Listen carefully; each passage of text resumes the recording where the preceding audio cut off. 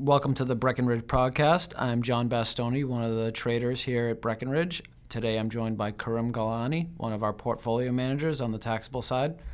And we're going to start today with talking about corporates. We have three themes that we're going to talk about today. The first one being performance. So corporates, had a tough month in October. Curious how the month of November played out.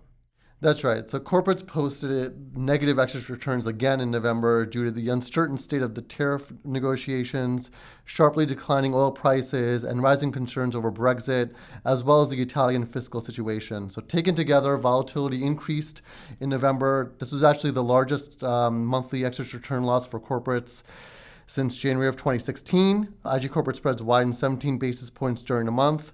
IG corporates did outperform high yield corporates, however, but treasuries, Supras, and local authorities were among the best performing sectors within fixed income as they benefited from a flight to quality. It's interesting that despite the underperformance, we continue to see record amounts of supply coming month after month. Yep. We saw supply come in last month at about 89 billion versus 54 billion last month and 72 billion in November of 2017. I assume that led to some greater new issue concessions? Yeah, so new issue concessions did increase during the month by an average of 2 basis points, but remember that October new issue concessions also increased significantly. So overall, issuers are definitely paying a little bit more than they would have to come to the market. On the supply side, it was definitely a negative technical. And then also on the demand side, we saw fund outflows from high-grade bond funds. There were about a little less than $1 billion this month. Most of those outflows came from intermediate to long bond funds, but short-duration bonds actually had positive inflows. We had negative supply-demand technicals in November. I want to turn to some sector-specific stories that we saw play out in November. The main theme, one of the main ones I believe that played out was the decline in oil prices. WTI oil declined over 20% during the month to $50 a barrel.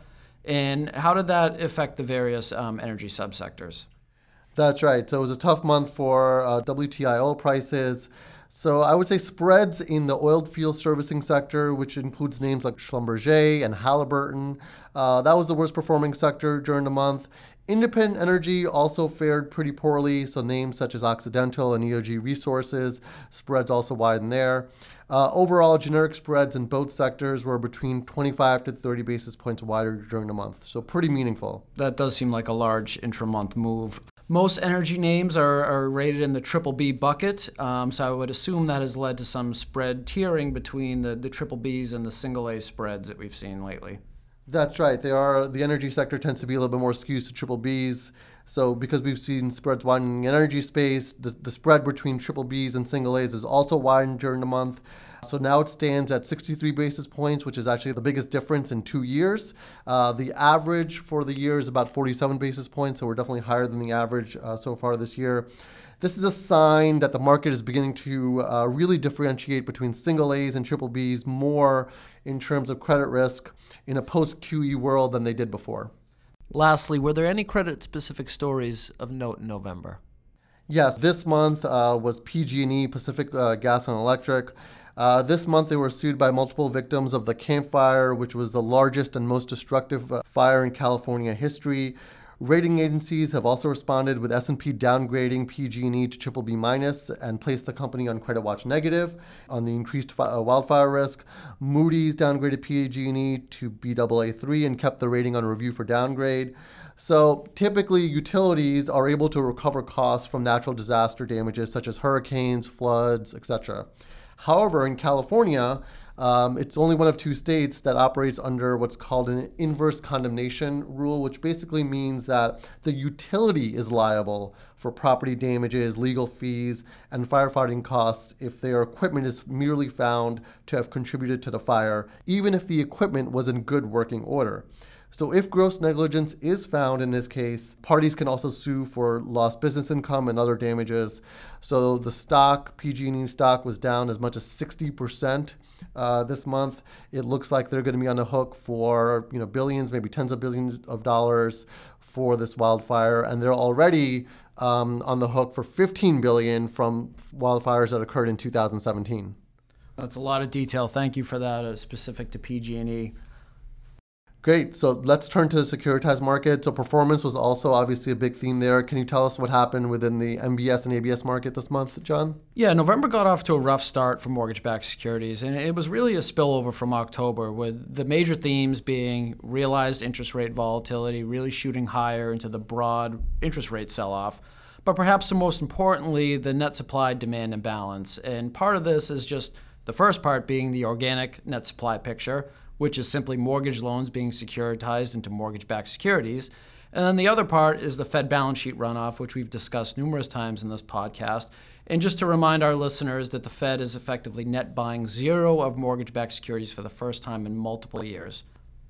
Mortgages did rebound late in the month following Fed Chair Powell's speech, in which the market interpreted as dovish and provided a boon to all spread products, including mortgage-backed securities.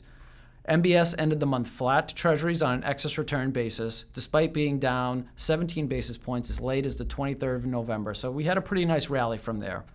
Turning to ABS, really despite all the volatility over the past 2 months, ABS continues to be a relative safe haven. We have no real notable headlines in the prime space. And to end the month, ABS produced only negative 2 basis points of excess returns to end the month. Interesting. So you mentioned organic net supply as a very important part of the overall supply-demand equation for mortgage-backed securities. Are there any leading economic indicators that you use to gauge net supply and what that's going to be like in 2019? And also, can you tell us, what is organic net supply and what significance does that have for MBS? Yeah, so organic net supply is simply the creation of mortgage-backed securities from mortgage loans that are originated and then securitized into those pools. At the end of the day, if there's higher supply, that means more mortgage-backed securities are going to need to be absorbed by the market, and that leads to wider spreads. To back up and answer your first part of the question about the economic indicators that we look at, the first part is, well, it certainly helps that we're entering the slow seasonal part of the year. Winter, historically, from a home sales and refinancing activity, is very slow, but there are some economic indicators that we do look at to monitor for clues on possible future home supply. First being the National Association of Home Builders. This index printed a 60 last month versus expectations of a 67, and the index printed a 68 in October, so we did see the largest one-month decline since February of 2014. Second, housing starts came in at up 1.5% versus 2.2% expectations.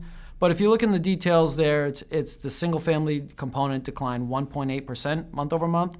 So the headline gain that we saw there was driven almost entirely by the multifamily component. And just to remind our listeners, agency mortgage-backed securities are made up entirely of the single-family loans. Third, existing home sales most recently posted a 1.4% gain versus a 1% gain expectation.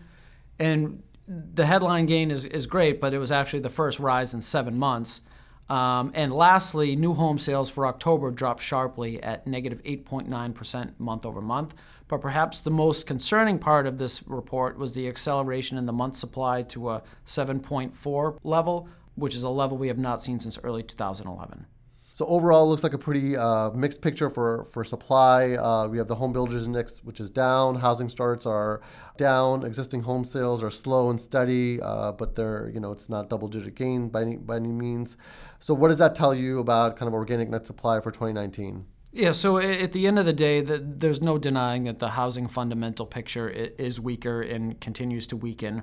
But these indices that I mentioned, in and of themselves, they don't solve the net supply problem that the market is facing. But they could potentially point to lower organic supply.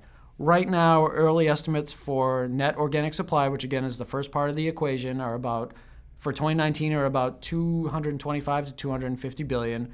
Fed runoff, which is the second part of the equation, should peak next year and add about another 175 to 200 billion on top of that.